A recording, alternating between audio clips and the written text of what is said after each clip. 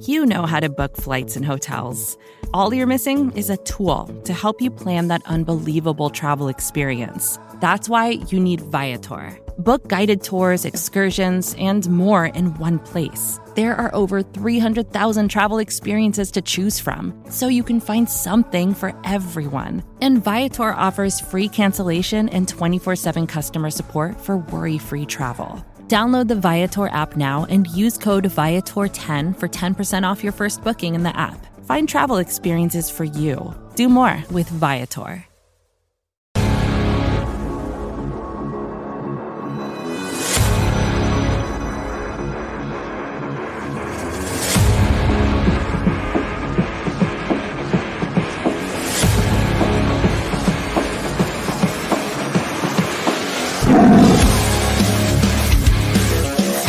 Bengals fans are amazing. They're resilient, they're tough, but they're fun.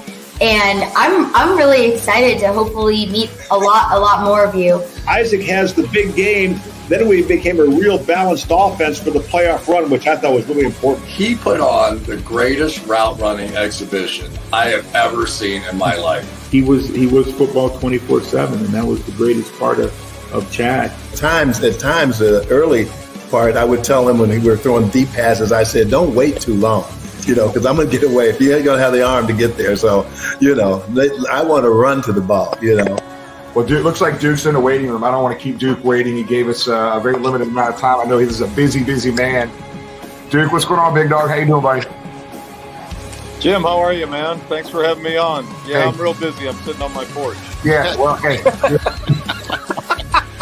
Have a little drink going on there. Joe Burrow has played in big games his entire life, and I would think he will be a steady hand at the bow of the ship. And I think I wouldn't be surprised if they take him all the way to the Super Bowl. I really wouldn't.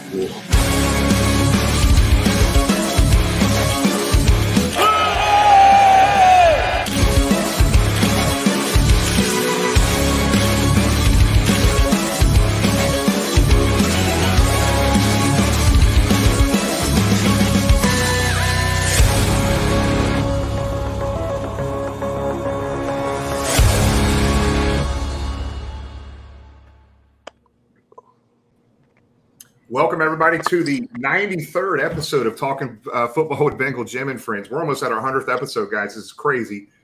Big night tonight. Guys, if you guys remember the Super Bowl special, Super Bowl 16 special that we did a few years ago, we popped up 7 or 8 guys on the screen and had the best time. Well, tonight is the 2005 AFC North champion reunion show tonight. We've got 6 or 7 guys in the waiting room right now, waiting on a couple more guys to pop in the waiting room. So, James, hey, this is a big night tonight, man. There's so many fans. There was 15 years stretch from 90 to 2005 that this team wasn't very good. It was hard, man. And with this 05 team started a whole new generation of Bengal fans, guys. James, a lot of younger fans, this is when they became fans of this team, this 2005 team. No doubt about it. 2005 was a special year. Certainly didn't end the way we wanted, but excitement all season. And as you alluded to, Jim, so many new fans came on board in 2005, still here, and looking forward to tonight's episode. Those that watched the Super Bowl special we did last year, man, it was just a fun night to see the interaction between these guys. When we pull these guys on tonight, the first time they've seen each other in years, and 5, 6, 7, 10+ years. So it's going to be exciting for them. It's going to be exciting for us. Being the show by the fans, for the fans. If you have questions for any of the gentlemen, they're going to be on here in a little bit.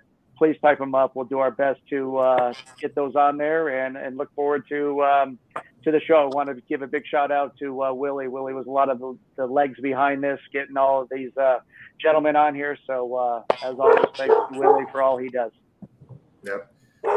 I just real quick before we start pulling everybody on. So basically what we're going to do here, we're going to pull everybody on individually. We'll have the group of guys on here.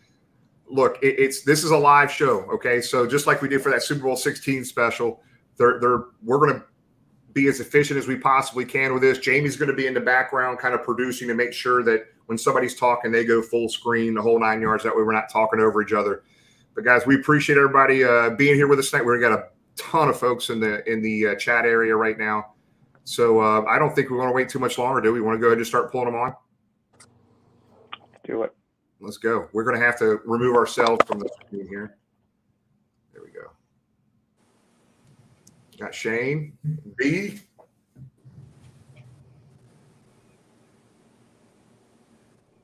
Willie.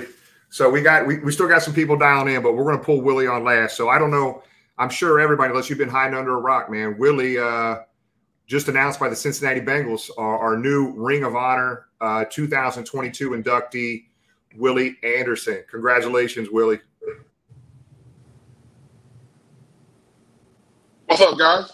What's going on, man? Hey, Will. What's going on, Snoop? Still wearing the jerseys. You know what I mean? It still fits. Mine doesn't anymore. I finally got back down to my high school weight now, so my jersey is loose as hell now. I can breathe a little now, B. All right, let me do this real quick, guys, and as some of the other guys pop in here, we'll bring them on the screen here. But just everybody that's watching right now, so the 2005 Cincinnati Bengals season was the 36th season for the Bengals in the NFL. It was the first season with a winning record, a playoff berth, and a divisional title since 1990. 15 years Bengal fans waited for this. The Bengals established a new home season attendance record that year. The defense, gave up a lot of yards, but, they were opportunistic. They led the NFL in turnovers with 44, and Deltha O'Neal led the NFL in interceptions that year. The offense was ranked 6th in the NFL at the end of the year.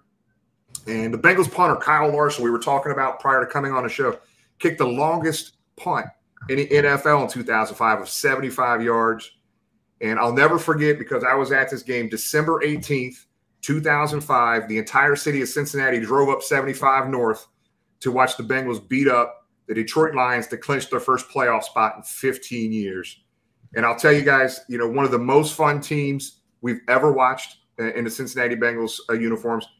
And I would tell you, we talk about you guys a lot because we think you guys are the top 5 team in the Cincinnati Bengals history in this organization. 11-5, the AFC North champions on the screen here, guys, man. Welcome to the show, guys. Appreciate you having me. All right. So let's just kick this off. This is very informal. We're going to freestyle. You guys talk about whatever you want, but I'm going to give us a little bit of a track to run on. I'm going to play play a couple videos we can talk about. So before the season started, the expectations were pretty high. Marvin hadn't done very well with opening day games on the road or at home. But that year, you started the season out against the city up north. That's what we call the Cleveland Browns, the city up north. And we're going to play this video. And when we come back from this video, let's talk about this. Carson Palmer, the Bengals offense, then took control, rolling off 17 unanswered points. Palmer finished 26 of 34 for 280 yards. He tossed touchdowns to Kevin Walter and Jeremy Johnson as the Bengals opened a 27-10 third-quarter lead.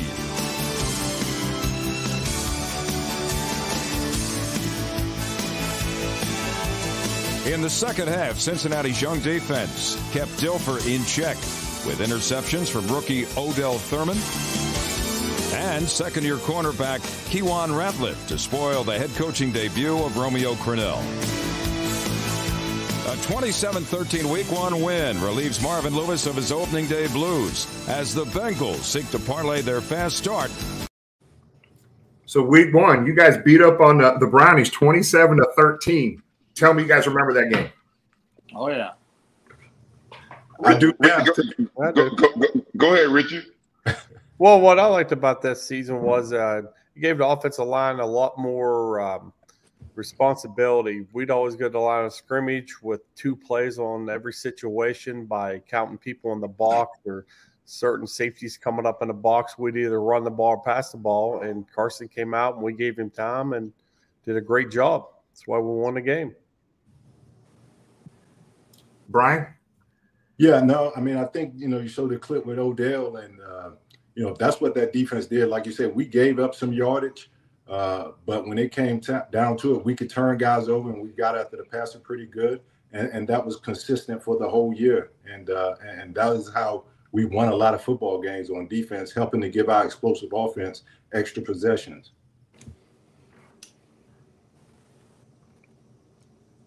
Levi, give us our thoughts on that game. You remember that game opening down? That was a big game for you guys. Yeah, I just remember it setting the tone. We had to stay ready on offense. When we came to the sideline after we scored or whatever we did, I mean, that young defense and explosive defense, like they kept us on our heels. Like we could not take rest because we knew that either Delta or Odell or one of those guys were big playmakers and were going to get us an interception, and we'd be right back out there. And that kind of set the tone for the whole year.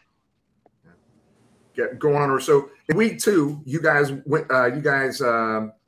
Played Minnesota, just destroyed Minnesota 37-8. You guys had 7 turnovers on defense that game. 7. And then week 3, I'm gonna play this video. Then we're gonna have some more conversation.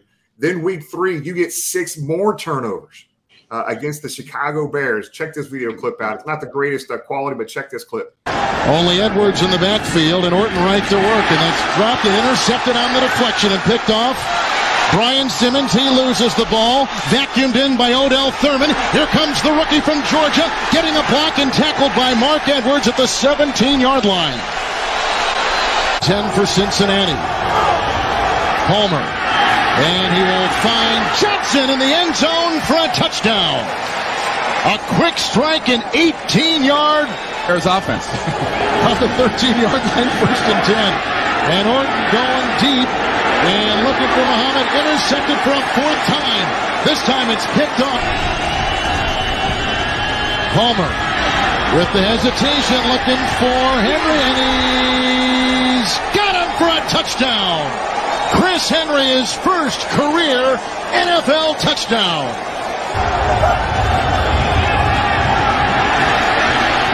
And Palmer wide open, Chad Johnson, and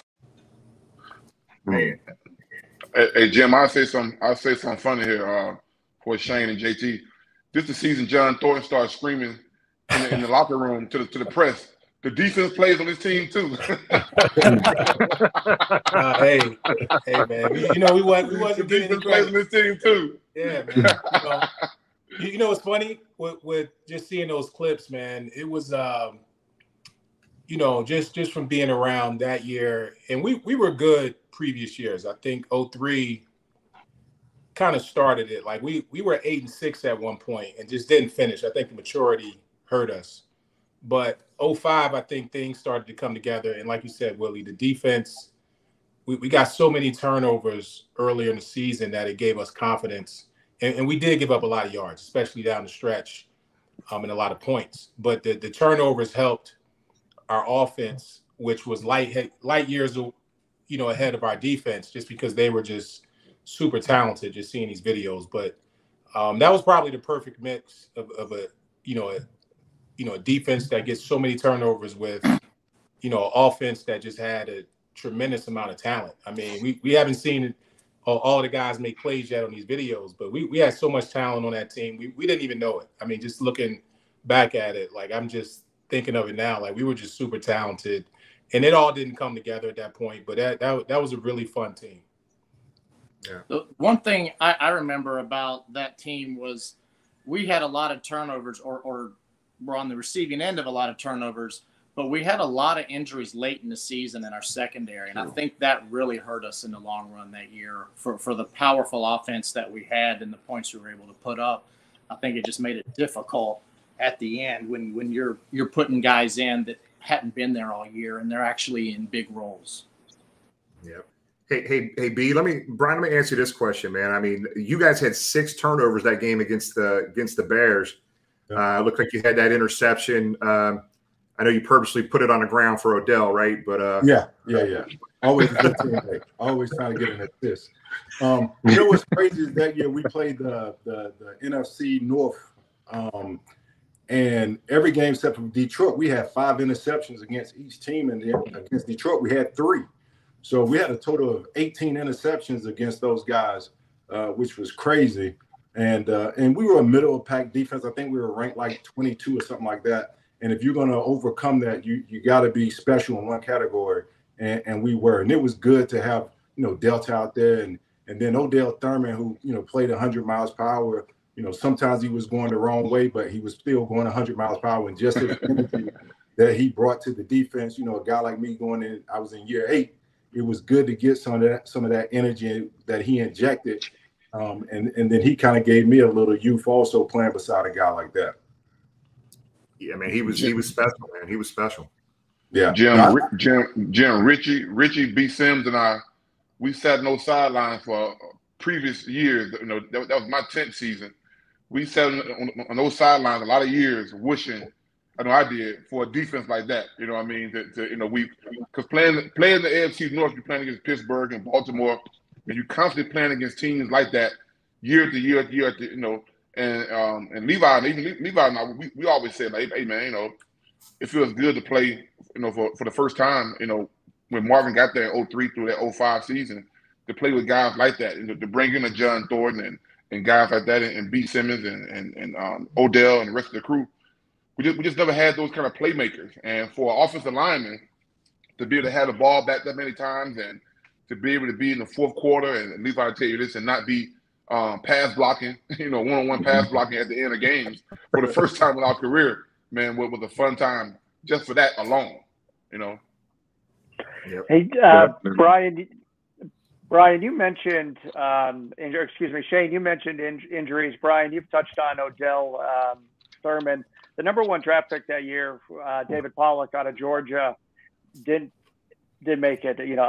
Unfortunately, his NFL career ended early. Can you touch on, what you got to see from David before the injuries, and losing him, what impact that had on the team as well? Yeah, it was. I mean, everybody I think knew once we drafted David, by him being a true, down defensive end in college, that it was going to be a little bit of transition for David.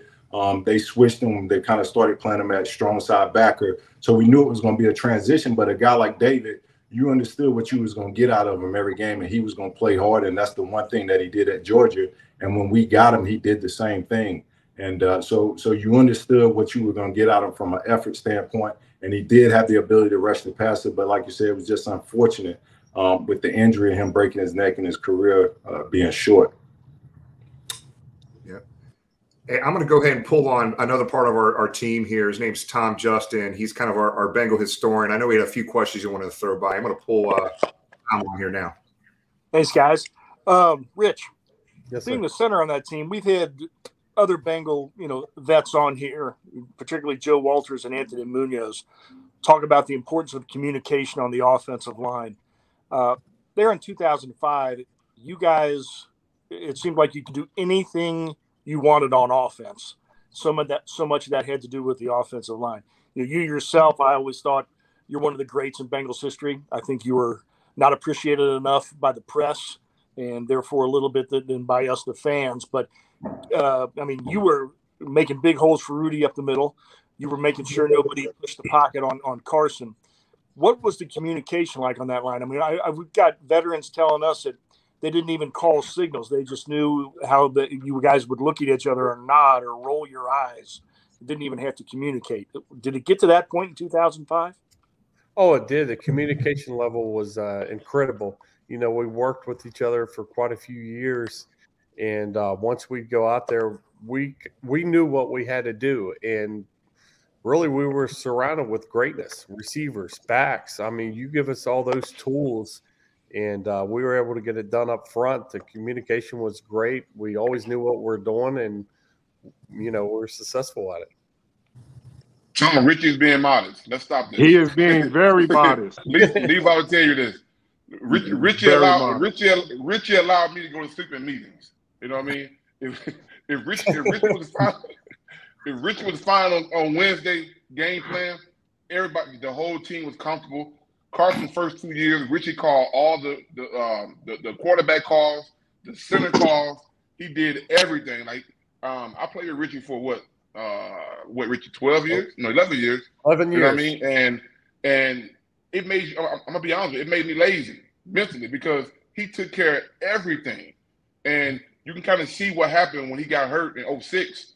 Our offense kind of, went haywire for by 8 or 9 games because we relied on one person for freaking 12, 13 years, man, to really man that position. And like I say, we all know he's so underrated. He was so underappreciated.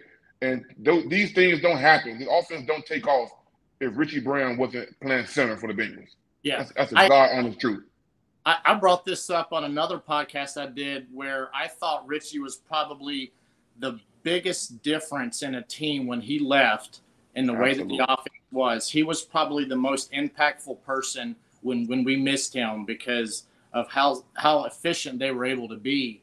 And when you see that we still had all those weapons and we still had good linemen, but just nothing against the other guys that were there.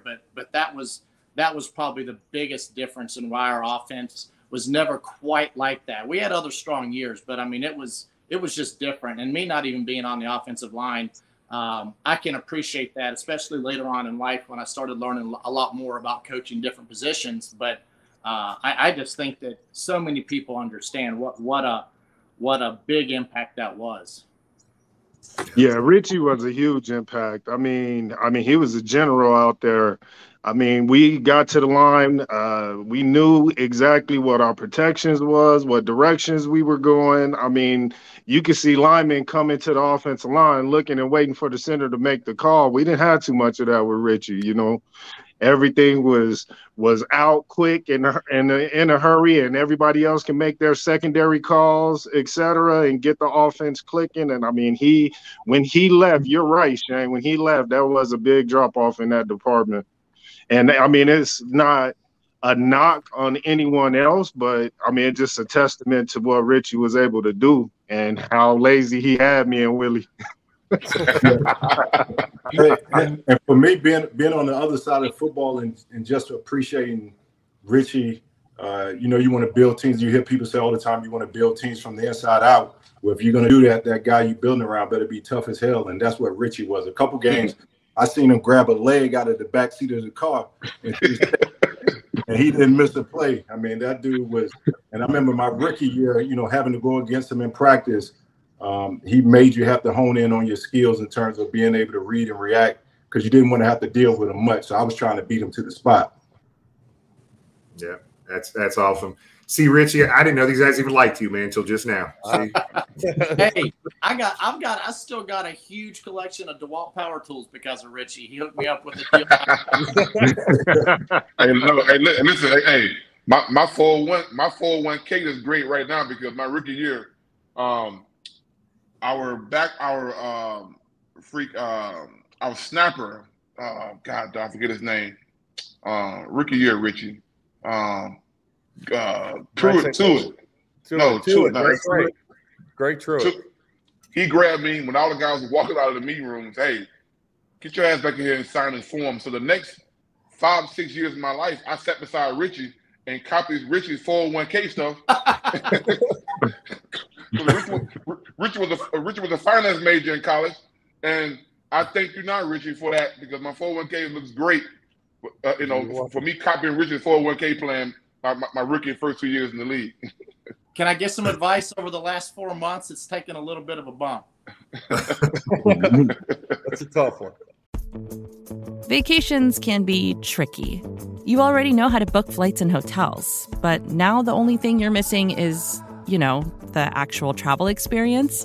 Because is it really a vacation if you're just sitting around like you would at home? You need a tool to get the most out of your time away. That's where Viator steps in. You can book guided tours, activities, excursions, and more in one place to make your trip truly unforgettable. Viator has over 300,000 travel experiences to choose from. Everything from simple tours to extreme adventures and all the niche, interesting stuff in between. So you can plan something that everyone you're traveling with will enjoy. Real traveler reviews give the inside scoop from people who already been on the experiences you're considering, so you can plan with confidence. Free cancellation helps you plan for the unexpected. And 24/7 customer support means you can travel worry-free. Download the Viator app now and use code Viator10 for 10% off your first booking in the app. Find travel experiences for you. Do more with Viator. Another day is here, and you're ready for it. What to wear? Check. Breakfast, lunch, and dinner? Check. Planning for what's next and how to save for it? That's where Bank of America can help. For your financial to-dos, Bank of America has experts ready to help get you closer to your goals. Get started at one of our local financial centers or 24/7 in our mobile banking app. Find a location near you at bankofamerica.com/talktous. What would you like the power to do? Mobile banking requires downloading the app and is only available for select devices. Message and data rates may apply. Bank of America NA, member FDIC. All right. Hey, let me ask you guys this. So at some point I wanted to get to this, but so Coach Lou, man, I don't know what kind of relationship you guys had with him, but I just remember every year he'd come up with these sayings, right? Remember the do your job? I mean, the Bengals marketed that shit, man. They had stuff everywhere about do your job. So talk a little bit about Marvin, man. Let's talk about Marvin. Coach Lou was the man. Why are you laughing, JT? I know what you're going to say. You go ahead. 212. I'm not going to say it. Hey, we need Justin on here, man. Justin's he's flying his plane right now, man. I think TJ might join later, I guess. Marvin had the sayings, and man, the sayings, those sayings carried the team. The probably one of the most famous ones is the shovel and keep digging. You know what I mean? But in the night before movies, the clips. Oh, the movie clips was oh man. One man against 100. Yeah. Oh man. Hey, so you do your job, you should be fine. I was scared. I was the t-shirts. Go ahead. Go ahead, Jim. Go ahead. Now, I was scared to ask you guys this question because there's the man. Hey, Coach Lou, can you hear us? I got you. I know it. I called it. I knew it was coming. It was guys set up. Lou. Man. Yeah, well, the favorite one is Man on Fire. I'm a professional. Man on Fire. I'm a professional. Everyone keeps saying that. I'm a professional. Mark will tell you, I started coming to him at the end. Hey, man, the guys want to change the music at the end of the movies. And Mark was, hey, Will, there's a very diverse group of guys in here. Well, I had to make sure Richie was taken care of. Exactly. That he said. I still remember there was I don't know what the circumstance was. I think it was Dexter Jackson. I think you might have told him to tone it down or something, and he just kept screaming 212 at the top of his lungs in that voice, very piercing voice that he has. No, Coach, you said 212, 212. And I just remember hearing that for like 5 straight minutes. Well, as Jim, as you can see, I was blessed with a lot of great people. And from Willie and B. Sims, Richie that were there, but I tried to put Richie on the bench, which he didn't let me ever. He tried. Yes, he did. How long did it last, Coach? 1 game. We won that. Levi, who was already there, and JT, who came in new, Shane, who came in right before the season. And so, obviously I was blessed with both professionals, and hopefully I was able to provide a little direction that kind of pushed us over the hump. But those guys were very consistent from the time I started about what was important, what they felt like we needed to do to take the next step. So, and so with these guys you got on the screen now, I have some fond memories of each and every one of them, and as they were pros, young pros at the time, and as they matured through their careers and what they meant, and it was amazing. So, Levi from that first year hurting his knee and battling his ass off to come back and play. Just a lot of everything, the sacrifices they all made. So very blessed. Yeah. So, Coach, look, man, this is awesome. This has kind of been like a love fest, but I need some dirt, man. Tell me something you can share about these guys. It's PG-13. We got kids watching, Coach Lou, but give us something about somebody on this screen. I know you got stories. Man, we got all the dirt. No, we the ones with it all. These guys don't have the story. There's not many stories about these guys. We got some stories. Probably got some stories more about their peers.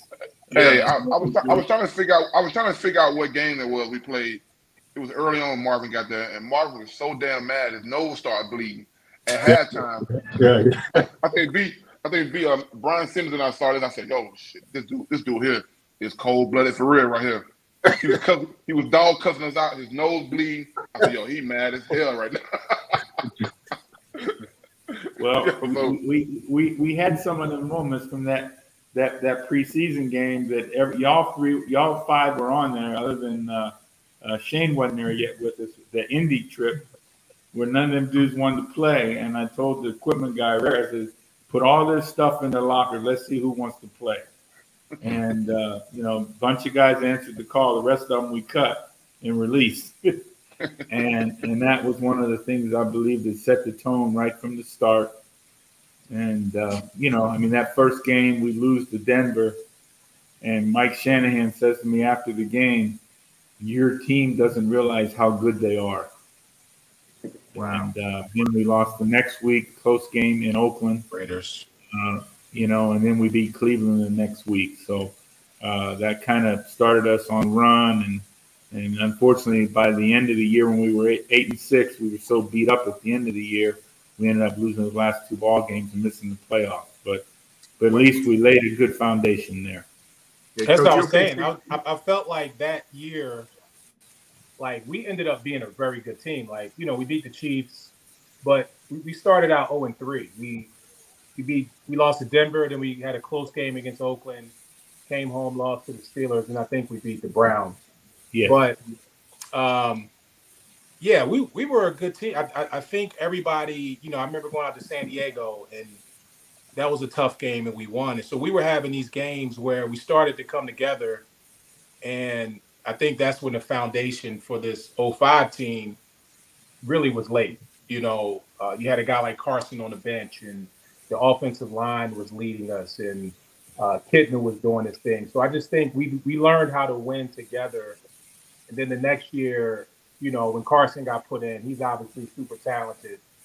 We had other pieces on the team, but 05 I think was really a combination of those previous 2 years of everybody, and even in 05, I mean, some of our more talented players didn't start. Guys like Chris Henry and Chris Perry, super talented guys, or Odell Thurman being a second-round pick and David Pollack being a first-round. Odell was super talented, so we had a lot of young talent that just didn't really know how good they were, and you had the veterans that were feeding off of them. So, that early part, I would say, of Marvin's career, with all of us, it was a lot of talent, but we just didn't, obviously it was more to do.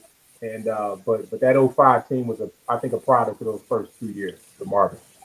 Yeah, and John coming from a winning organization, like Richie, Levi, and B. Simmons and I had been there for so long. It was just certain things that Marvin was saying that we had never heard before in the coaching staff. It was certain way we practices and certain expectations and things that we took for granted. But when he got there, I think John Kittner said it one day. We were all just marveling at some of the stuff that Marvin was doing, and Kittner was like, "Well, really, all he's doing is bringing us up to speed to everybody else." You know what I mean? And which he was, in which he was. So, but those small things, man, for a guy like me to start having a chance to win games, and I remember that first year, like I said, we lost those last 2 games, but just being able to be in a meaningful, December game was a big ass deal around Cincinnati at the time, and Marvin brought that energy to where we started being in games, late December, early January. I still remember being at the old field in the last game of the season. Guys have their Winnebagos, packed up, and Winnebago. I've seen guys Winnebagos that packed up, ready to go cross country. You know what I mean? So when Marvin got there, Marvin started us winning, man, and having an attitude. Hey, these December games gonna mean something, and eventually they turned into to winning those games and getting to the playoffs. Hey, so right now, Bobby is trying to dial in. He's having some connection issues right now, so Bobby's trying to get in here as well, guys. Go ahead, Brian. I think you were going to say something.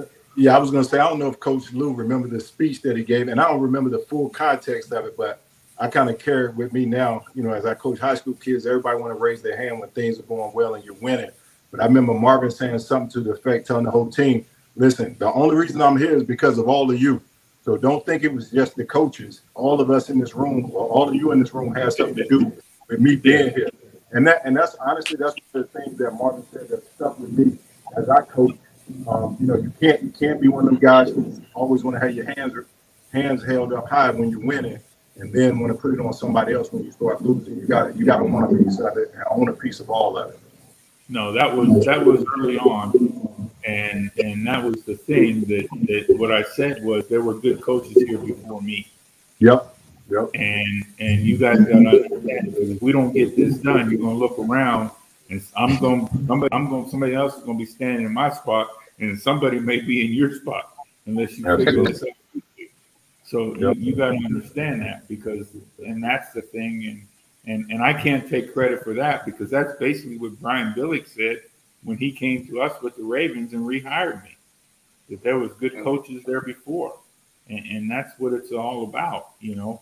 And obviously all you guys on this screen, you know, were very good players there through that time, and just putting all the pieces in place and trying to be more like pros, that's the thing that pushed over the hump, you know. I mean, between Willie and I know Takeo all the time came into my office when I first got the job, and particularly Takeo every day and telling me we didn't need a quarterback, we had Kitna. No, that was me. I said that. And I was wrong. Yeah, but we had the first pick, so the most talented guy, still probably to date, still one of the most talented guys to come out in the draft was Carson Palmer. And so we ended up, you know, we picked Carson, but give Mike Brown credit that he didn't force me into having to play Carson that first year, because what I was worried about, that if we lost games, everybody would just say, well, because we're playing with a rookie quarterback, you know. But to John's credit, Carson's credit, you know, they were able to handle the situation, and you guys all rose up around them and carried the football team. So, you know, you deserve credit for that. And we all know, because we could see Carson's talent every day versus the defense. I mean, we knew what we had, you know, no question about it. So, Coach, we played a few videos. The opening day game against the city up north, you guys beat the Browns. The week 3 defense had like 13 turnovers in 2 games, week 2 and 3. Now let's go to this game. I'm gonna play this short video here because I'll never forget this game. It's one of the craziest games I've ever been to in my life.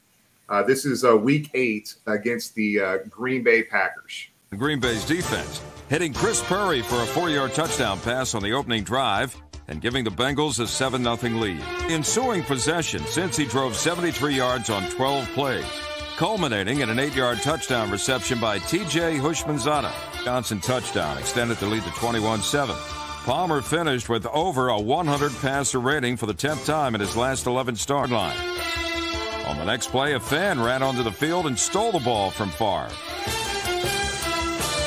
The confusion could Green Bay's defense. Wow. So John, Brian, hey, so the fans weren't said our life. Yeah. So Brian, John, the fans weren't feeling very confident in the defense to end that game. So we just ran on the field, took that damn ball to help y'all out. Hey, we needed that bad because I think Brett was starting to come back. Man, they had he a little was getting momentum. hot. He did. Brett was right. He was heating up. He was heating up. You're right. You guys remember that game then pretty good. Well, it sounds like. Yeah. Well, I mean, again, that's the one thing is, you know, fortunately, you know, we played in a very difficult division. We know that. And these guys, they did the job. I mean, they you know, the only team we had a losing record with in the division during my time there was the Steelers. That very obviously dominated the Browns, dominated the Ravens. And but it's to those guys' credit because that's what you got to do. You got to win your division games. And the other thing that we did is we dominated the NFC.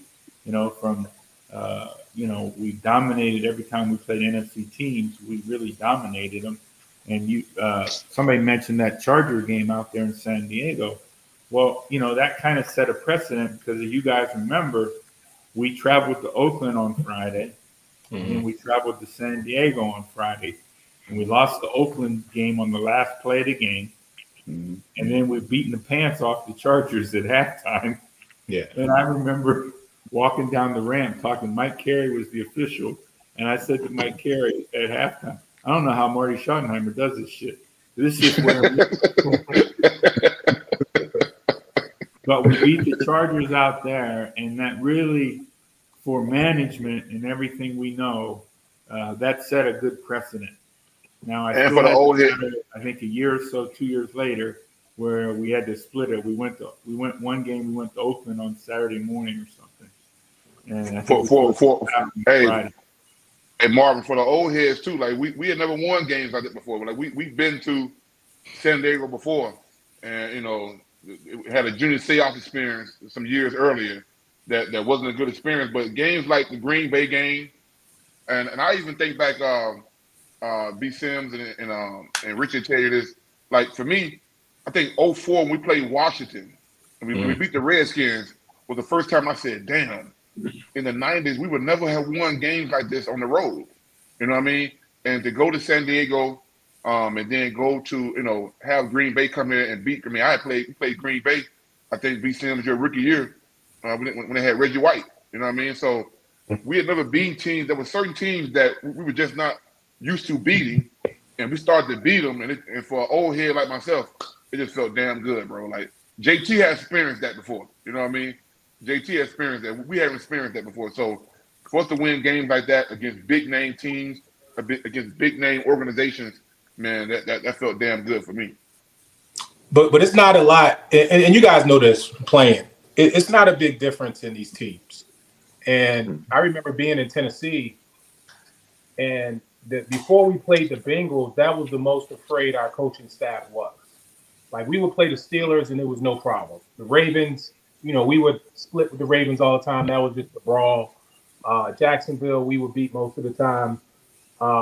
Cleveland was new, but the Bengals, they were always so scared. Like, and being a rookie, I'm like, why are we scared of the Bengals? Like, they were just Corey Dillon, offensive line. Like, we could never get sacks on the Bengals. So I knew just before I came there that it was talent. That's why I had no problem coming there. A lot of vets would probably use the Bengals for leverage, but when Marvin got there, that's one of the things that he said. He was like, listen, we're going to come in, change some things, and this is a good team. He's like, that. You've been playing against these guys.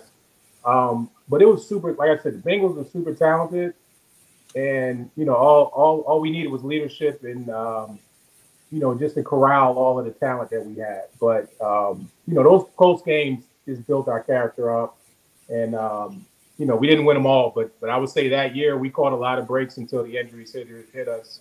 And, I remember in practice, man, I don't think the ball was hitting the ground at all on our offense.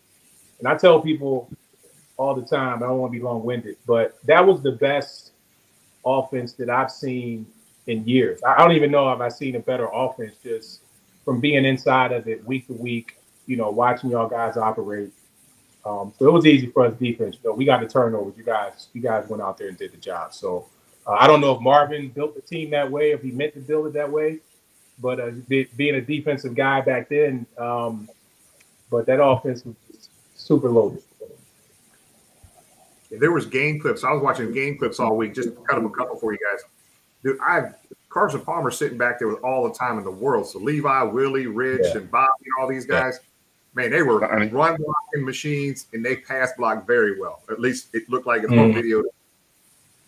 So let's keep going. So you guys had just talked about some of the games. Willie, you were talking about games you had never won before, right? Before this year, 04 and 05 team. Let's go to week 12 and week 13 back to back. You guys play the Baltimore Ravens at home and destroy them, and then go on the road to Pittsburgh. So let's go to week 12 versus the Ravens and watch this clip right here. We have a Carson and a McMahon now playing quarterback in the NFL at the same time. And look at this, the Tonight Show during the day. Chad Johnson, 54 yards, and That is as easy a pitch and catch as you will find quarterback wide receiver. The assault continues against Baltimore. You say Houshmandzadeh. I say Houshmandzadeh. The TJ, that's Tom's brother, catches a touchdown. That's Palmer to TJ. So I know that game had to be something to Marvin, but all you guys on the screen, that was a big win against a division rival right there. Richie, go. Yeah, I mean, the biggest thing, listening to all this, Marvin introduced is how to win. Through hard work comes winning, and we were able to do that. And tell you what, winning makes the game and the hard work so much more fun. You go out there and sweat, bleed, whatever, but if you're winning at the end of the day, it's a blast. And, my last several years and my career playing with Marvin was a lot of fun. My first few years playing for the Bengals was tough, but I went out on a high note and enjoyed it greatly. Yeah, I'll tell you guys, like everybody, I had season tickets through the 90s. Guys, I'm telling you, that 05 team changed my outlook on this whole organization. It was the most fun team to watch in 15 plus years. From a fan base, the reason this is so popular right now, getting you guys together again, it's when a lot of fans became fans again of the team because you guys were fun to watch. It seemed like you guys were even have fun together. You guys worked your asses off, and it was fun watching you guys play, man. From a fan base, it was 05 team was special. Shane, what year was the year you kicked the winning field goal against the Ravens? I think that was in Baltimore. 04, right? What's that? Was that 04 when we came back? We had like 21 in the fourth or something. One of them games that was. That was a huge game for us too, boy. Huge game. Yeah, because I think it was Cleveland late in the season at home. That might have been 04 also. The years become worse sometimes now, but no, I don't think that. I don't know. I think the game winner at Baltimore was possibly 04. I think there's a historian on here who can probably look that up though. I always thought it was cool what Marvin did. And these stats always held true. Like you put on the board and say, okay, versus division foes, we got to rush for 120 yards a game, and he gave the defense goals. And I never really paid attention to the defense's goals, but I know our goal. Every game that we won in our division, we hit those stats that he said we had to hit, and the stats were like 120 yards rushing. Ironically, it was like if Rudy got the ball 18 times or more, we won ball games. And so he would tell us, another one of Marvin, favorite sayings that we all laugh about too, but it was freaking true. Well, those division games were 2 10-strap games. Yeah. You know what I mean? Why didn't I get one, Mark? No, you didn't get one, Shane. Hey, Coach. Hey, bring We had a budget, Shane. Hey, Coach, let me ask you this, Coach. Hey, so in 2005, Shane Graham set an NFL record with 11 tackles for a kicker. Was Brian Simmons ever in danger of losing his job to Shane Graham on defense? No, but that's wild. I didn't know that. We need to talk to Darren about that shit. That's the reason Shane showed up, in Ferraris and better cars than anybody else. I was waiting for that. There we go. No, the thing about that is, one, Darren always made sure that at certain times of the year we worked on leveraging and making sure we were in the right position to make tackles. I've always known that making tackles in space isn't easy for anyone. I mean, you see DBs miss them all the time.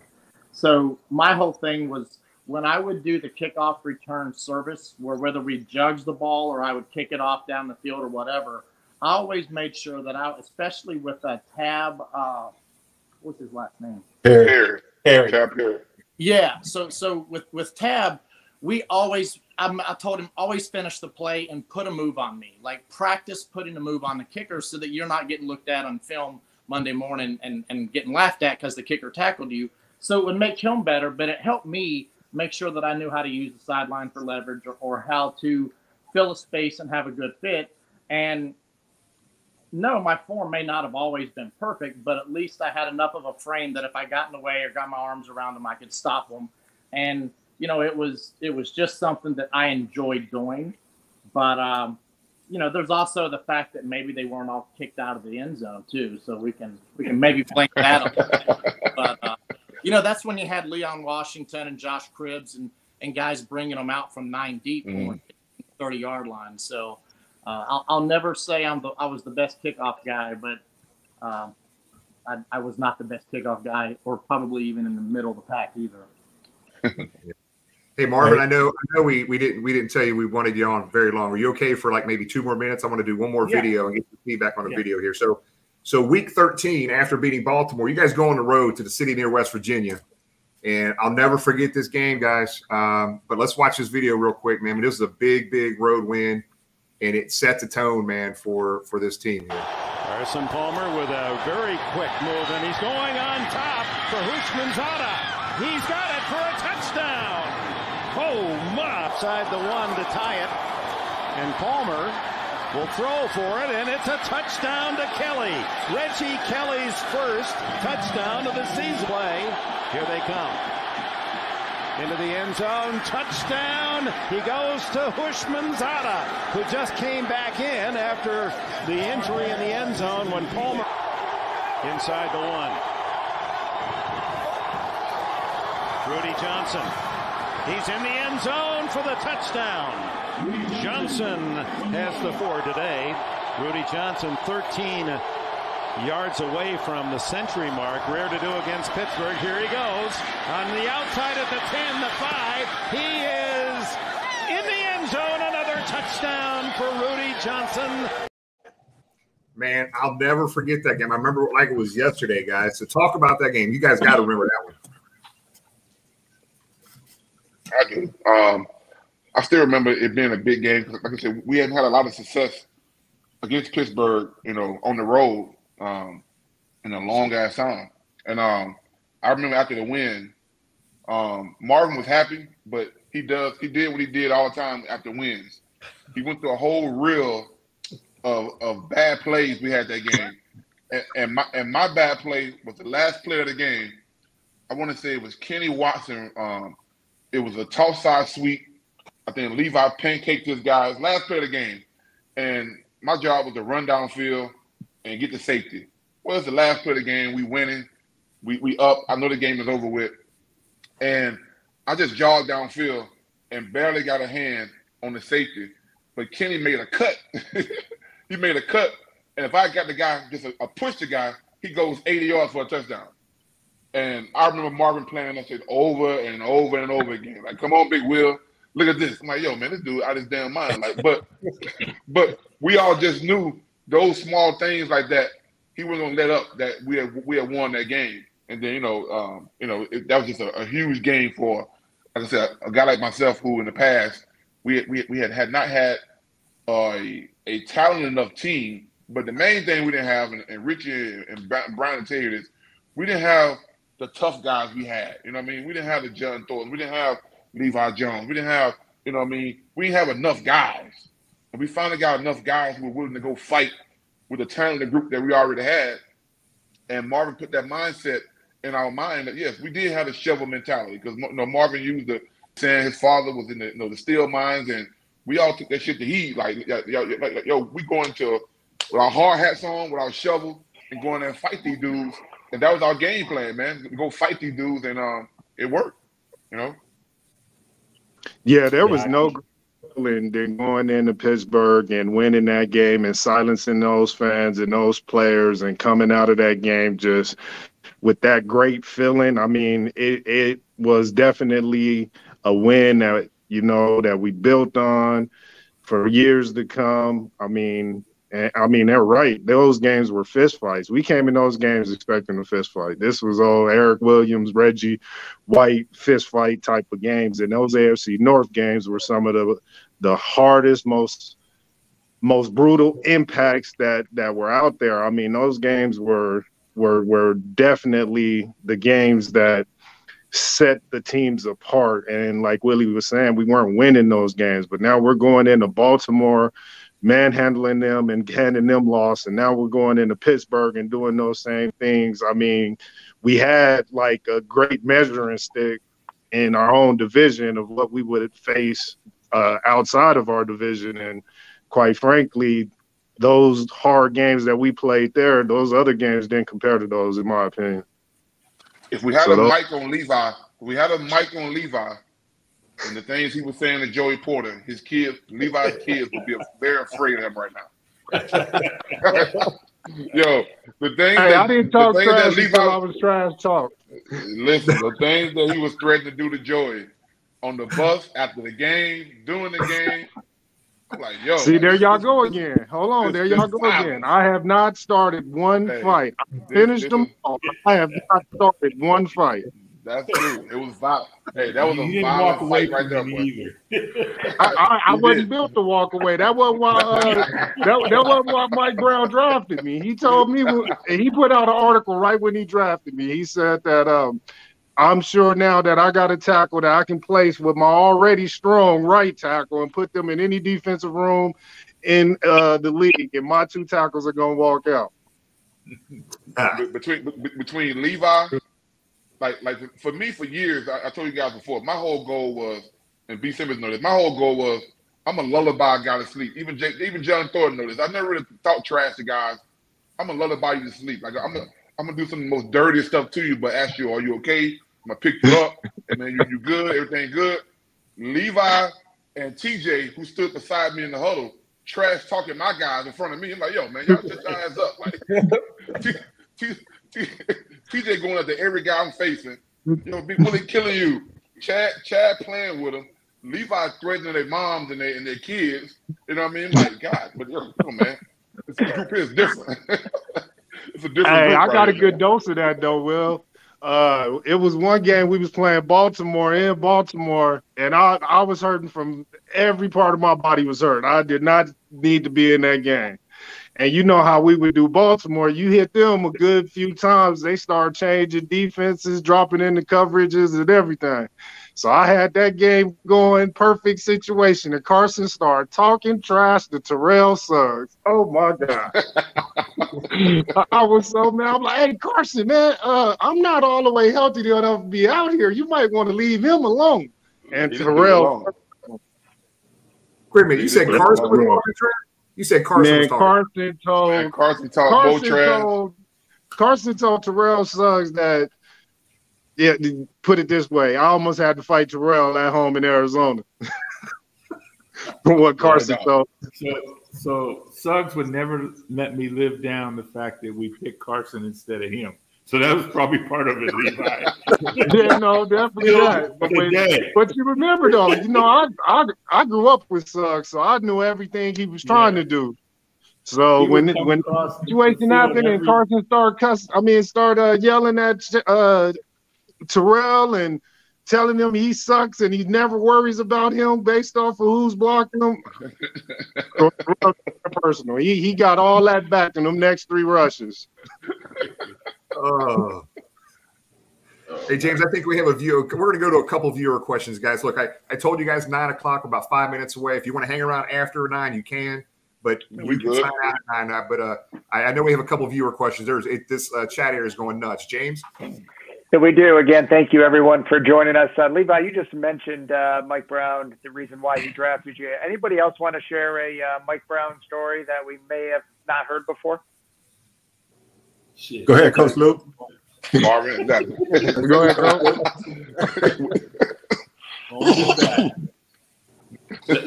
Let me lead it off.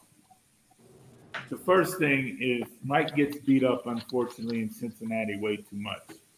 And obviously this last season, a lot of that kind of got shelved. But, you know, the man has nothing else he cares about other than that football team. And you know, when I got the job, the one thing I said is, you know, you called me and let's, you know, we're going to be in the NFL, so let's go. And to his credit, you know, he was obviously very supportive. You know, I had to battle for things at times, as the guys know, but that's part of it, you know. And but even when I brought other coaches from other teams after the fact, they like, wow, this is really good, because every one of these players, every one of those coaches, he wanted them to be successful in life, and that's what he cared about, and that's what's so important. So, you know, a lot of times he gets beat up in Cincinnati about this and that, and you know, it is professional sports, and there comes a time with contracts and things that things don't always fall into place the way everybody wants them, and coach included. So, but you know, I think these guys all have a fondness. Then they were blessed to be able to play there and play for him. I'll add a story too, and I'll agree with what he just said. So my departure from Cincinnati was not under the best of situations for myself personally. I think that was spearheaded by me probably mismanaging a franchise tag situation. But when that time came and I ended up moving on and going to other places, I remember being back in Cincinnati. Don't remember what it was for, and I saw his wife, who was just the nicest lady in the world.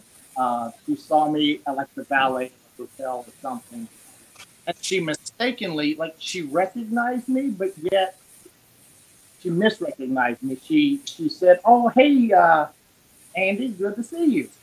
She thought I was Andy Dalton.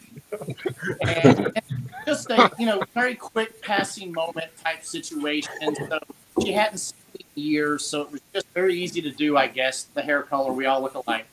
But I was in camp with another team at that time, and I got a call from Mike Brown, and he tracked down my number through someone, because I don't know that we had each other's personal numbers. He apologized and spent 25 minutes on the phone with me, and I just thought that was one of the classiest things to do, that something that wasn't that big a deal, that he put so much effort into making sure that I wasn't offended by a very easy mistake to let happen. And then I'll go on to add that after I retired and got into coaching, when I retired, they were very generous with the way that they took care of how I wanted to retire as a Bengal and all of that. But then also, I got into coaching, and they were very generous. And I know Marvin was really big in this, and Darren, but letting me come back and be around the team and kind of shadow and, you know, ask questions, take notes, and just have, you know, very unlimited access to the and help myself. But he would always come spend time and talk to me, and I always appreciated the way that he treated me like a person and not just like a player or an employee. Yeah, man. That's right, Shane. The first year I made the Pro Bowl, you know what I mean, was you know, Marvin knew this, was a very emotional year for me, because I've been waiting for a long time to get in over there. And I ended up getting a handwritten letter from Mike Brown. And it was just basically him thanking me for all my years of service, and basically telling me that he thought I should have been a Pro Bowl several years ago, and just a real small, nice, neat letter. And I thought it was so cool, man. Just the thought, the fact that he knew how important that was to me, because I had talked about it in negotiations with him, you know what I mean? And so for that to happen, and for him to do that, and I still remember too, you know, back in the '90s, some real tough losses, even some early 2000 losses, you know, where we had fought our asses off, and you know, just hard fought games. And I usually sat in the front, right behind. You know, the coaches would always sit up front. Marvin always got to the front, and I remember passing by one day with Mike Brown, and I had like I had an ice bag on my head, you know, on my shoulder. It's crazy. And he came back to the back and walked back and shook my hand and told me thank you. So we had just lost. I think it was against Pittsburgh or the Steelers, but he told me thank you, and just tell me how much how proud he was for guys like myself and Richie Bram, you know, in those late '90 years of battling, you know, out against these tough teams. You know, we probably were undermanned, but he appreciated us fighting and playing for him, and I always thought that was cool too, and always wished for us to have those winning seasons like 05 for him, you know. Anybody else have anything they'd like to add on the Mike Brown topic? No, I mean, for me, obviously they drafted me, so I'll always be appreciative of that. Because we always think we know where we're going to go in the draft, but until you get drafted, you don't know. And it was just a great feeling for me and my family, obviously. So for me, I will always be appreciative for that. And then, once you get there, the way they treat you, and they were always nice to my family, whether it's my kids or my wife. So just a class act. The one thing about Mike Brown, you can say whatever you want to say to him about him, but you can't say they're not genuine, nice people. That's what they are. One other question that's flooded the chat area, and this goes back to the video that we showed the Chicago game. Chris Henry's first NFL touchdown against Chicago. Obviously, we lost Chris way too soon. Such a great young player. Can anybody share a Chris Henry story with us? Let me kind of lead that off because, in 05, when we drafted Chris, in fact, that 05 draft with David at number 1, who we didn't think we'd get an opportunity to draft, and Odell at number 2, who is a shame because he's probably one of the best players. I mean, after the first day of rookie camp, I told Mike Brown he's like Ray Lewis. And then Chris, who was number 3. So as we got to Thanksgiving time, end of November, December 1st, we had 3 first-round draft picks. And then obviously Katrina hit that year, so Chris got bombarded with his family and so forth, and things went a little sideways for a while. But to that young man's credit, and Rusty Guy, who spent a lot of time with him, and all of these guys on this phone call who helped mentor, from Richie, who doesn't know how much influence he had on Odell and Chris, because I can remember the meeting with Mike Brown. Willie, you remember when y'all went up and talked to Mike Brown? And Richie, I think you were there as well. Yep.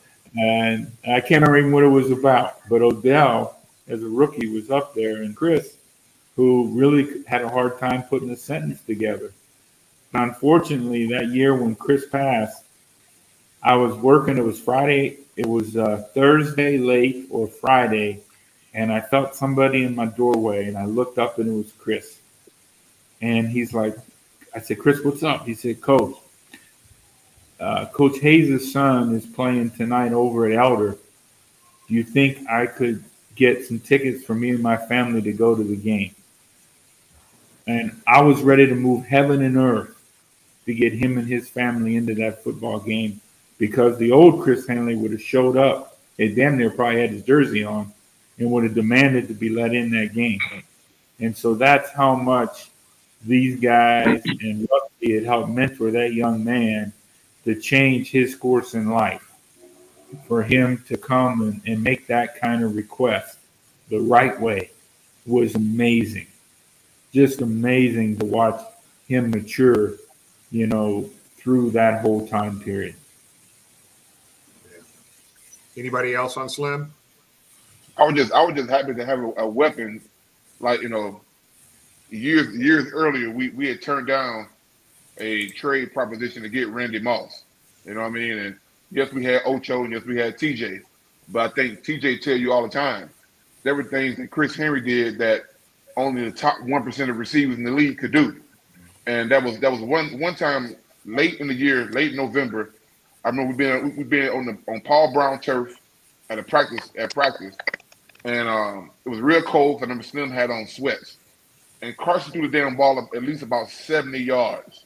I don't know if Levi and Richie remember this.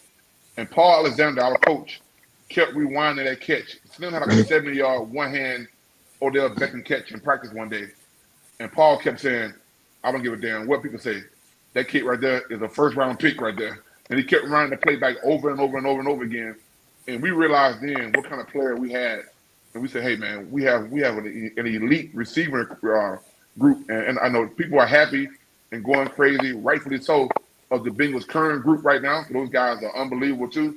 But that group we had with Ocho, TJ, and Slim was probably right there in the history of the Bengals receiving corps as one of the top most talent-wise they ever had before, in my opinion. Absolutely. Man, Chris, I just remember watching Carson would throw the ball so far down the field, and it seemed like Chris Henry didn't take off running until the ball like left. Like they'd be at top speed, him in the corner running, and that ball has another 20 yards to go. Chris would just separate at top speed from that defender and go catch that ball. It didn't matter how far he threw it, Chris was running that ball down. Now, I felt like that was second to none because he hit another gear after top speed and stretched out. I mean, he was a long, rangy player, but the way he used to run those balls down, I hadn't seen that before and hadn't been privy to something like that, not in that fashion. And he would throw the ball in the air. He would throw it in the air. Marvin would get so mad at him. And the next play, he would do the same thing. He would catch it up down, throw that thing up in the air, and Marvin would pick it up, you know. I remember. Well, you showed the Pittsburgh highlight. You showed the Pittsburgh game. Well, Chris caught a ball first series, and I said, Chris, they're going to be on you in this stadium. They're going to be on you. And he said, I got it, coach. I got it, coach. So he catches the ball, and literally the fans on him, and he turns around and gives him the finger. And I just looked at him. And I just, oh my God! But that's he was so talented, and literally Hugh Jackson. All right, I got to credit Hugh for this because when they went over to WVU, they went in and they watched the WVU one-on-one tape from practice, and he ate Adam up. He was killing Adam. And that's when you came back to Marvin. So I know he's got this and this and this, but he wasn't the worst guy on the team. They had a running back that had worse history than him. Oh, yeah, be nice to my school now. Shit. Nice to West Virginia. Come on, Marvin. Remember, you had three players on your team.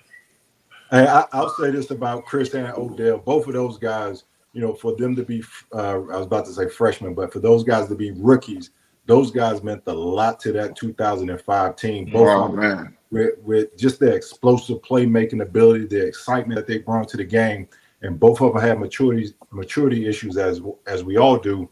But man, both of them dudes were great teammates too, and that's what I think. I don't think a lot of people understand that. Those were guys that you like being around, and just the infectious personality that they had. Those two guys were very important parts of that team. Yep. I know we got a couple more minutes here. You guys can. I think Levi popped off already. We need to get off. Go ahead and sign off. We can't. Tom's going to have a question here in a minute, but we got to get something, man. We got to get some dirt, man. It doesn't have to be bad, but give the fans. There's tons of people watching. Give the fans some locker room story that you're able to share that you don't get anybody in trouble. But something somebody's never heard before. I know you guys are all smiling, thinking about all the things, right? So. I got something. All right, B, you go. Be careful, B. Be careful. Yeah, be careful. I am. No, it was just something that we always laughed about. Late in November, late December, it's cold as heck in practice, and we out there for 3 hours because Coach Lou very rarely was he gonna give you a bone. And and we come in after practice and they have that soup out there and we like, man, shit on this soup. How about cutting practice short?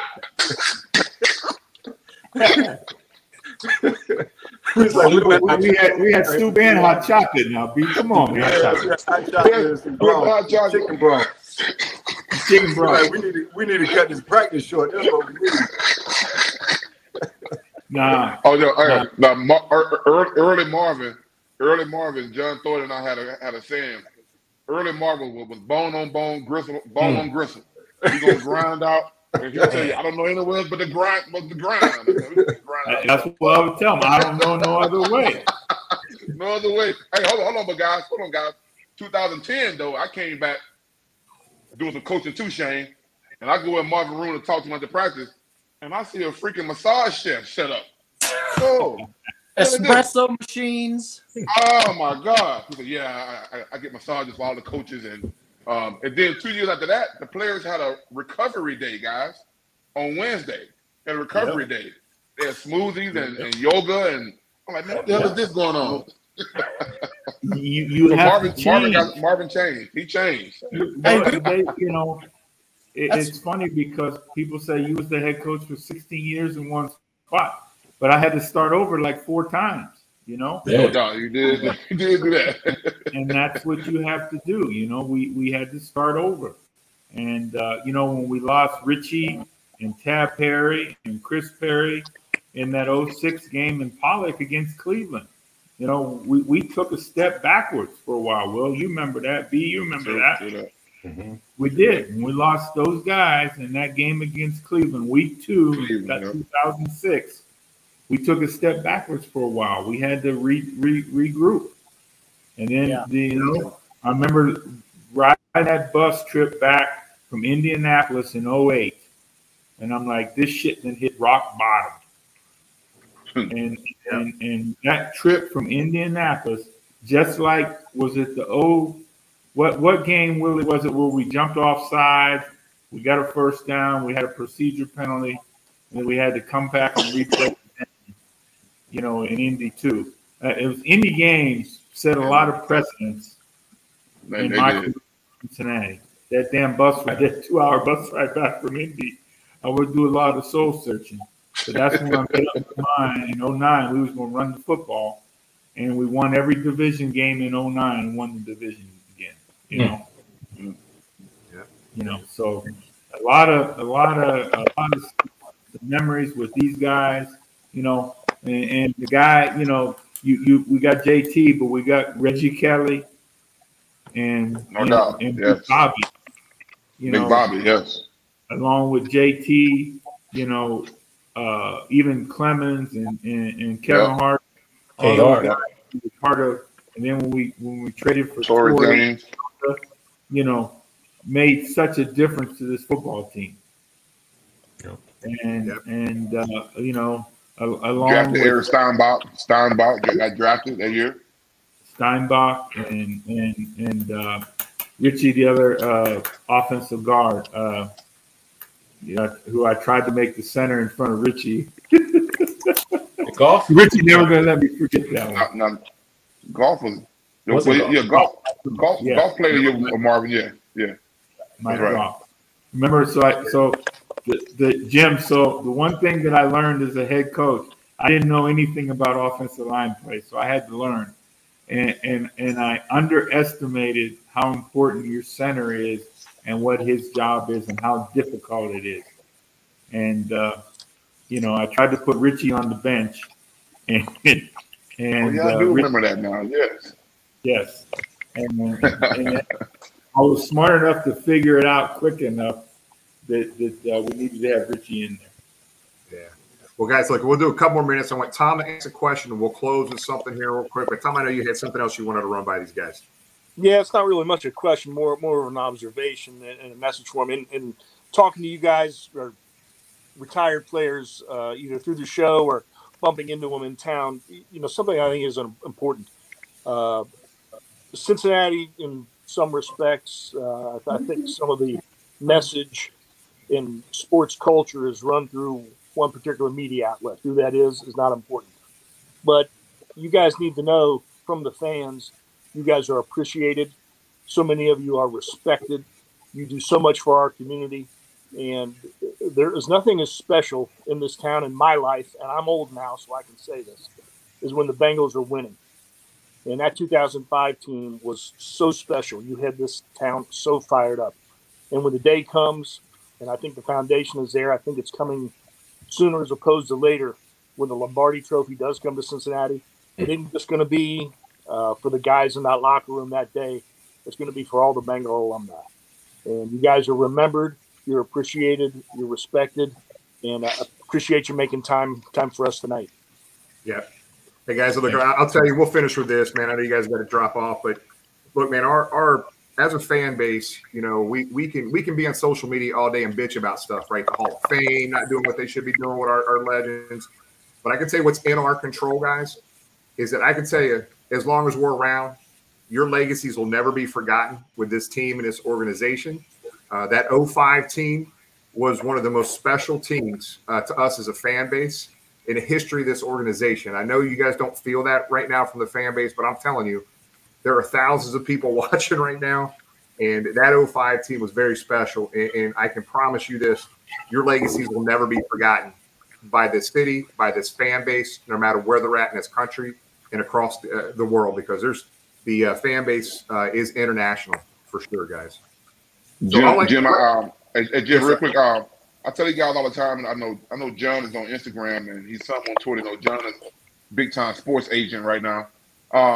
But Brian Simmons just joined Twitter, and Shane's real big on social media, along with myself. But I tell these guys all the time, man, you guys, since 2020, me meeting you guys, you all go so hard for not only the current players, but the former guys so much. And there's so many guys that are not on social media. So these guys will get a chance to see the love and input you guys have. And the Bengals are not listening to the fans right now on social media. You know, Tom, I tell you guys all the time, man, I love you guys, what you guys do for me, what you guys doing for older guys like Corey and Ocho and Taquillo and obviously the two Kennys and guys of that era. But guys, these guys, Marvin, even with you, Marvin, on Twitter, we go super hard for you guys, and people are responding saying stuff like they know Marvin started the foundation of this current bunch to start winning, because before 05, like I said, we was there. Like there was no culture of us winning. So having you guys like that, man, these guys here and several more people, thousands and more, hundreds of thousands more fans on Twitter, they go super hard for our guys, man. They love the Bengals and they do remember us. So thank you guys. I appreciate you and love you guys, man. Man, it's cool, man, because it's interesting, man. As a fan base, I know Shane, I know you left the team on a kind of a crazy note, and Levi's back in. Let's pop Levi back on. So you left on a kind of a crazy note. You didn't think the fans would ever love you or talk to you again. Corey Dillon, man, I sit in section 158. That last game that he played, he took off his shoulder pads and threw them to a buddy of mine. He has his. And I know Corey felt the same way. Like, man, this city will never love me. I never want to talk to these people again. But you don't know. I know Shane knows now because he knows he's loved and he's missed. And I hope Corey, I hope he sees and hears some of this stuff too, man. But you guys are part of Cincinnati football history, guys. Every one of you guys on this screen, you'll never be forgotten. We will always fight for you guys. And man, we appreciate you guys being with us tonight. I mean, it really means a lot to a lot of people watching this right now. Well, there's a reason why I wanted to retire as a Bengal, and I was so full of pride, wearing fan stuff. I've never been able to truly be a fan, so being able to throw my gear on, watch the game, have people over, get loud and yell at the TV, like I don't remember ever really doing that. So I'm glad to be a part of that culture now. Well, let's go through we're going to do around the horn. We'll have every one of you guys make a closing comment. But Coach Lou. You see Shane's jerseys back there. He played for like 27 teams, so he probably, so he's got a bunch of jerseys all over the house. But Shane, we appreciate being with us.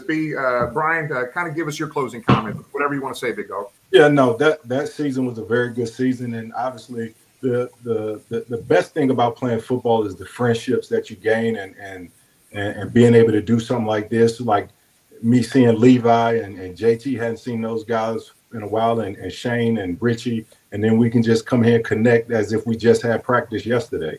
And that's the best thing about football. The people that never played it before don't understand those kind of friendships that you gain by being in the locker room with guys and going through the things that you go through with them. Yeah, good stuff. John? I just want to thank Marvin. Obviously, we're all on here, but, Marvin brought me to Cincy, and I remember the first day he called me, first day of free agency. And, I had not thought of Cincinnati, but once he did, it was a wrap, and we had our little conversations. I was visiting other teams, and just his word meant a lot to me. And when he came here, I knew we were going to be okay. And, he brought all of us together.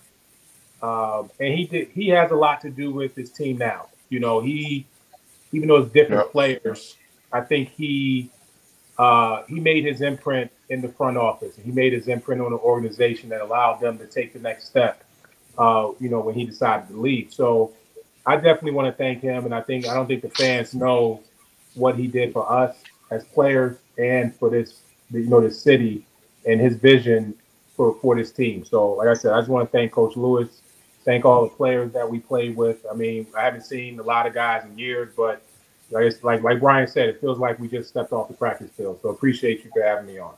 Yeah, that's awesome. Coach Lou.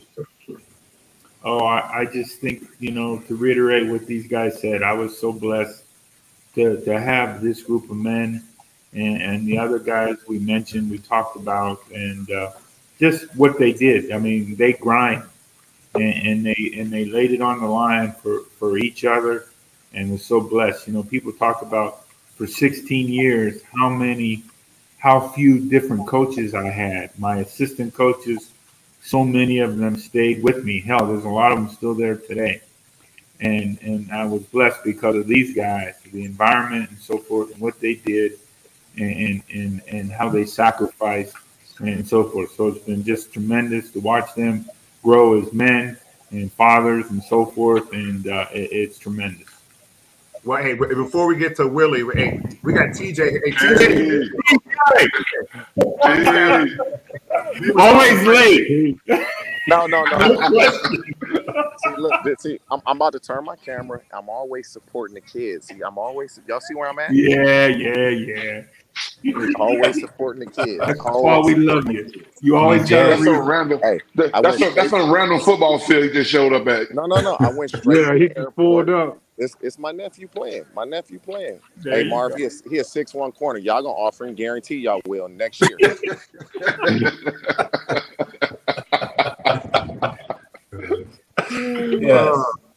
Hey, TJ, we won't keep you very long, big dog. But hey, tell a quick story about something you remember most about that 05 team. Oh man, it's PG. No. Yeah. Hey, Willie, why you sitting up in your jersey, bro? We all know who you are. We all know how you look. Some folks don't. Some folks don't. Nah, I'll be honest about that team. When I think back on that team, it's really crazy how you just take a lot of shit for granted, man. Meaning, we're good, we're young. It's a guarantee we're gonna be good next year, and that just didn't happen. But if we go off that year, I'd probably point to the plays. We were good that year because we're good on offense, but our defense they were so opportunistic getting turnovers. And that to me was the reason we played well. And I tell people, Big Willie and Levi, we 7-step drop, no chip, no nothing. It was block your guy. And that was a big reason. The defense and our tackles, they can hold up with a 7-step drop without any help. Yeah. So TJ missed all the stuff, man. So you guys can take a shot at TJ right now live. Let's go. Somebody take a shot at TJ. Come on. TJ always Who Shane got it. Who's fanning the flames, like Levi said, with a friggin' towel, with all the stuff all the time? TJ. It's TJ. TJ. Nah. What, Willie?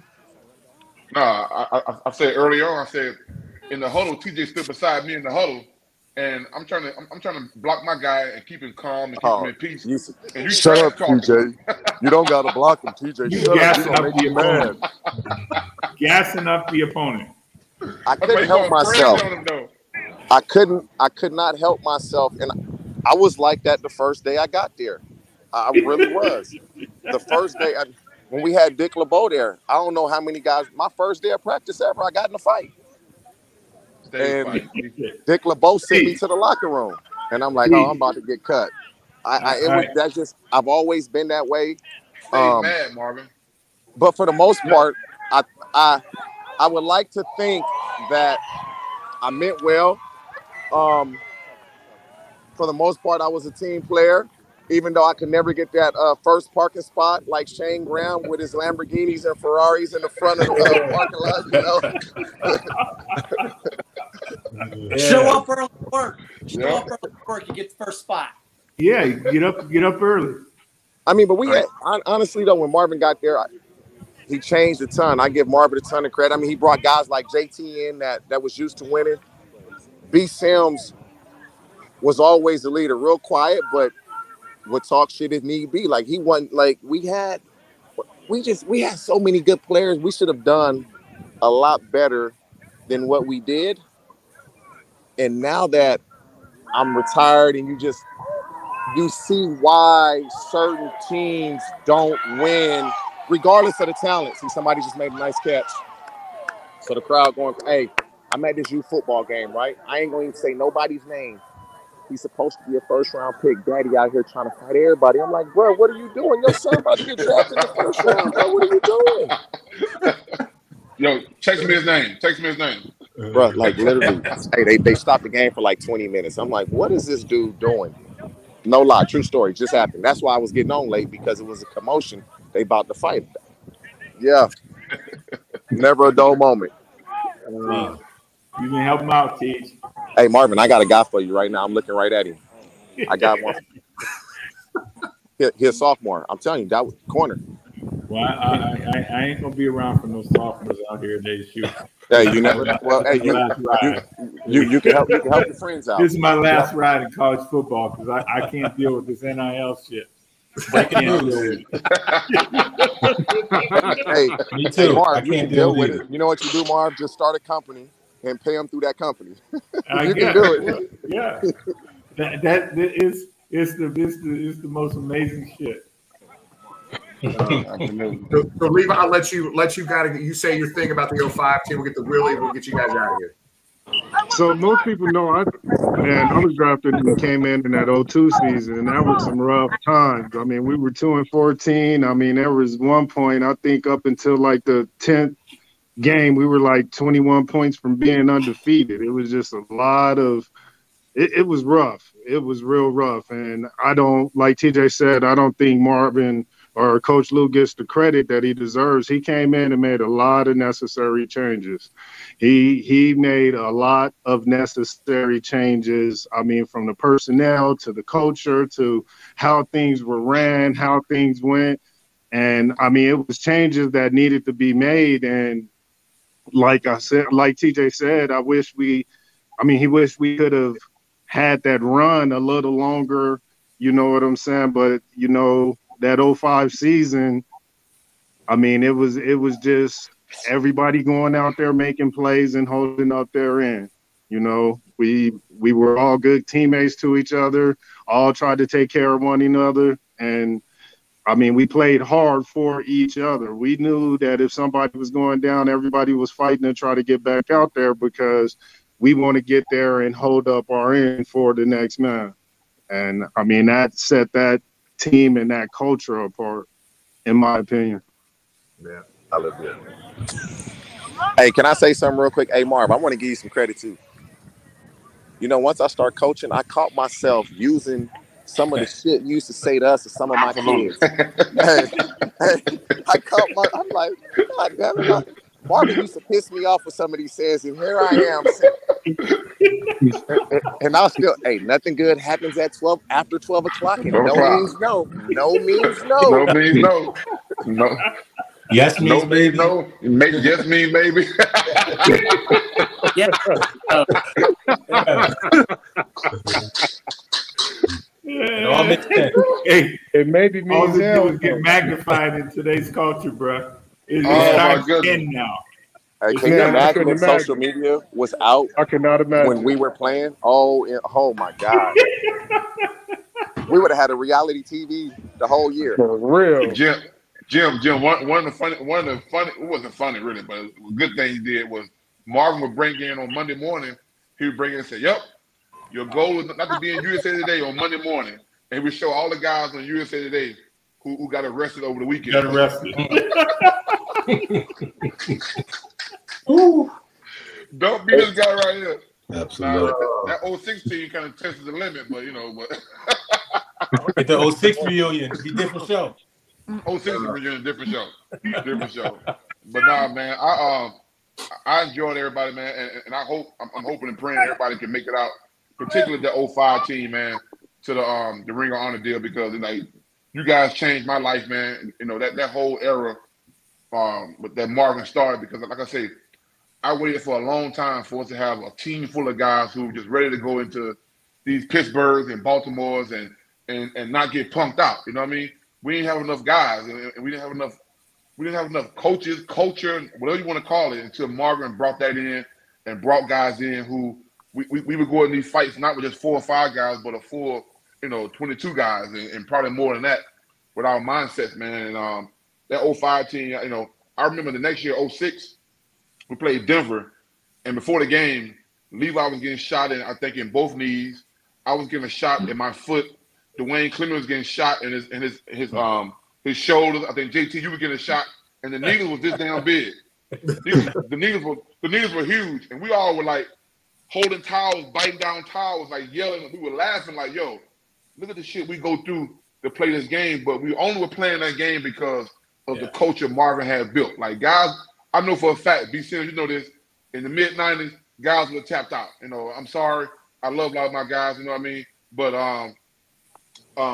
guys would have tapped out in those type of games where multiple guys getting shot up with needles to play in games that you know we need as a team. So I love the fact, man, he brought that mindset, and I'm hoping on September 29th, week 4, all you guys can make it out, man, and come support me, because without you guys, I don't be where I got to, and my name is not where it is without my teammates and coaches and what you guys all done for me. So love y'all, man. I appreciate you, and that's what it is. That's all, man. Thanks. So that game, that Thursday night game, Willie, our tailgate, we had a couple thousand people across the street from the stadium. If you guys want to stop by and say hi at the tailgate, man, we'll take care of everybody and their families and go from there. But TJ, if you can still hear us, big dog, yeah. Hey, you're the last one here. You get to finish the episode tonight. Say whatever you want to say in closing. No. For me, it's really, you go to Willie and B. Sims.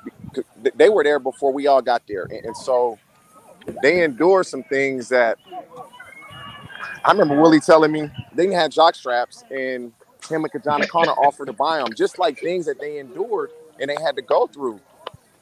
I thought it was normal, and Marvin, when Coach Luke came in, he changed so much, and it was baby steps, and we wanted to run, and it was crawling, changing steps. And so where the Bengals are now, which I believe they're in a great position, I don't believe they'll be what we were, really good, and then they just fall off. I don't believe that's going to happen. But a part of that is because Marvin set a standard there, and all they have done is run with it. And so you got to give Marvin his credit. Big Willie B. Sim, he brought JT in for the leadership. And Sugarfoot, shit, he made a lot of tough picks for us. Yep. And Shane Graham always had the fucking nicest cars. It was washed every Sunday before the game, parked in the first spot. That was a fact. Nobody was beating Shane Graham to the stadium Sunday morning. That's a fact. Nobody. 4 hours before the game. As soon as we finished the pregame meal, I was out. Well, guys, hey, look, we'll cut it here. Bobby Williams was been trying to log on. He's having some issues logging in. He just wanted to tell you guys that he hated not being here for you. And Rich Brand was here earlier, TJ. He just texted telling you what's up, man. So, look, guys, I'm going to say it for the last time. You guys mean a lot to so many fans across the world. This 05 team was a team that really captured the heart and minds of a lot of Bengal fans for this team. But we love you, and everybody out here misses you guys. So I know right now a lot of people watching are excited to see you guys all together on the screen at the same time. Thank you so much for being with us, guys. We got to see you guys Thursday night. Appreciate you guys, man. Right. Love you guys, man. Sorry I was late, guys. Love all y'all. Keep coming. Who that, guys? Love y'all. Well, Big Will, I'm going to be there. Appreciate you, right bro. Look forward to it. There you go. We play UFC that week, so I'm going to go right to L.A. Oh, that's right. You got to stop by Jim's tailgate too. So the tailgate is crazy. We got you, buddy. We got you. We're right across the street. I just texted you. Yep, 9:29. All right, bro. Love you. All right, see you. Love you too, though. All right. Willie, you mind just asking you one more question? Go ahead. I'm good. I'm not doing that. Man, so you haven't seen some of these guys in a while, right? You talk to them, text them every now and then, but when's the last time you seen them all on the screen at the same time, or at least face to face? I've seen JT and B Sims obviously. Haven't seen Levi. I talk to Levi all the time. Haven't seen Richie. Just found Richie about a year ago. I just found him. I was helping his son with his recruitment. He has a son that plays receiver and linebacker, who's very talented. And I would see Shane on Instagram, and Twitter. So, but the main thing to me is all these guys haven't seen each other, and some of these guys are not in our big group text. And you can see their faces. I wish the other guys had gotten on, like, fan favorite and group favorite is Justin Smith. Like, it'd have been a total different vibe if Justin was on here. You know what I mean? So unfortunately he can't. But hopefully during the season we can have these guys back on, man. Because the stories are plentiful, and once they get around each other, even with Big Bobby Boss, once these guys get around each other, the stories just flow, man. You know what I mean? They flow, and I love these boys, man. And I'm hoping everybody can see in this video that the love we all share for each other. Yeah, that was a lot of fun. Well, Willie, brother, we appreciate you being with us, man. It means a lot. I'm glad you're feeling better too. It looks like you're feeling better. I am, man. I am.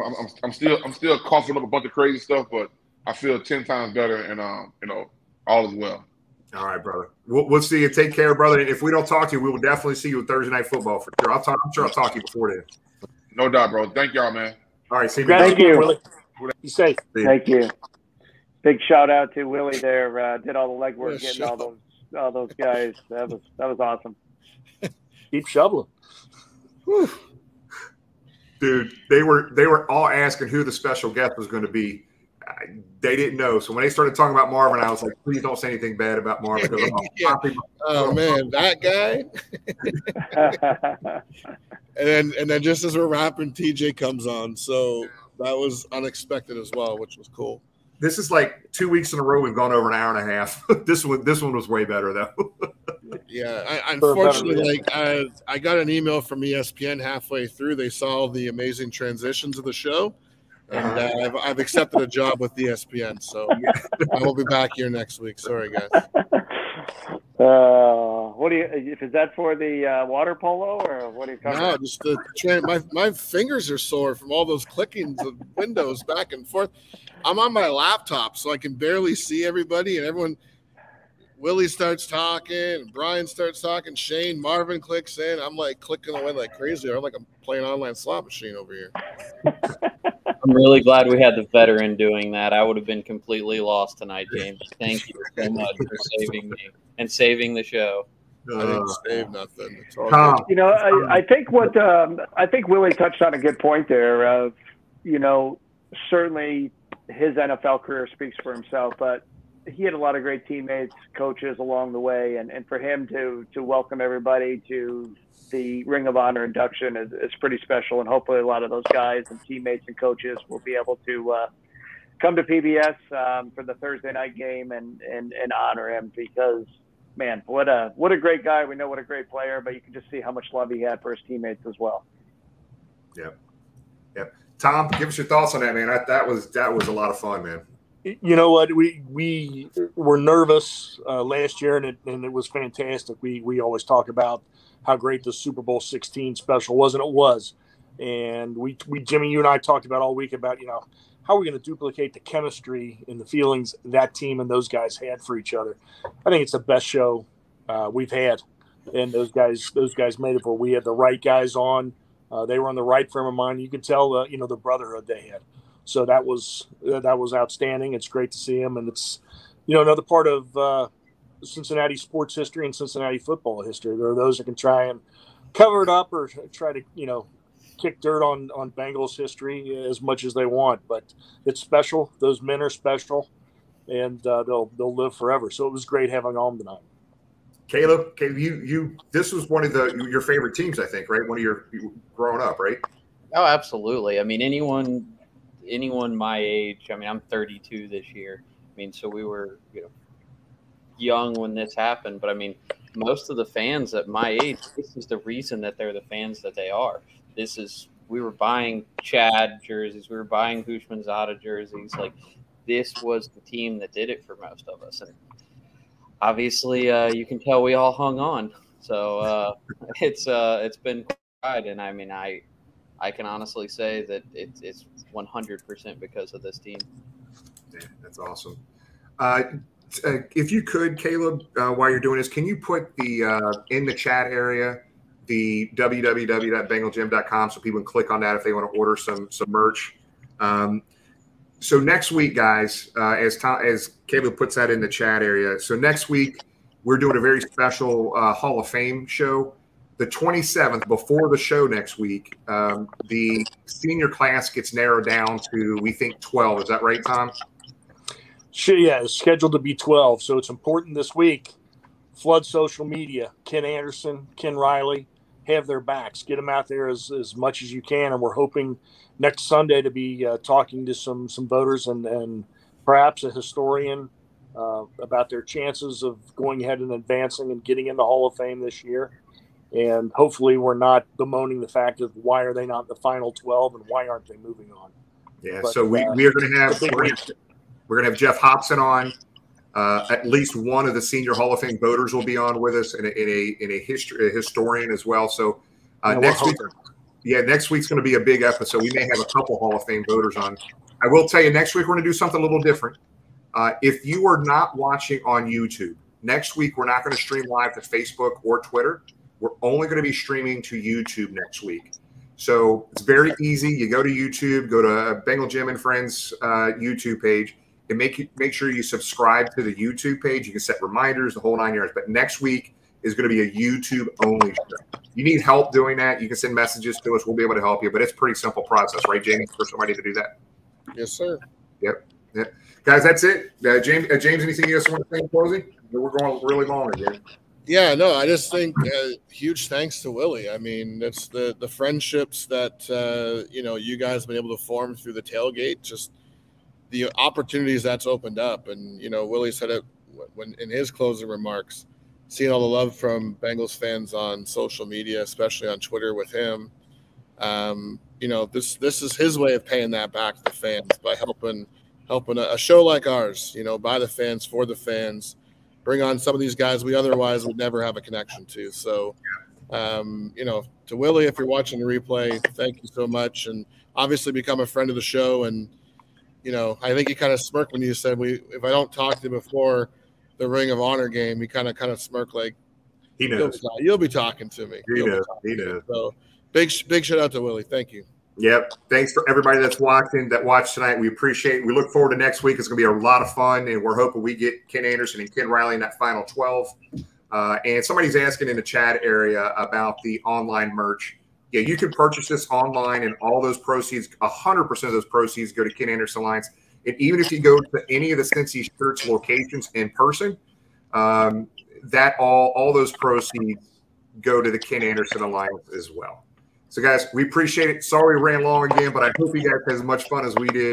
We'll see you guys next Sunday. Hooday, everybody. Hooday. Hooday. More to-dos, less time, and an infinite number of tools to keep track of. Sometimes doing business has never felt harder, but you don't need a miracle to hit your goals. You can just use HubSpot, because their all-in-one customer platform can make growing your business infinitely easier. Imagine this: high-quality leads, fast closing deals, wildly happy customers, and more benchmark-breaking quarters. It's not a miracle, it's HubSpot. Visit HubSpot.com to get started today.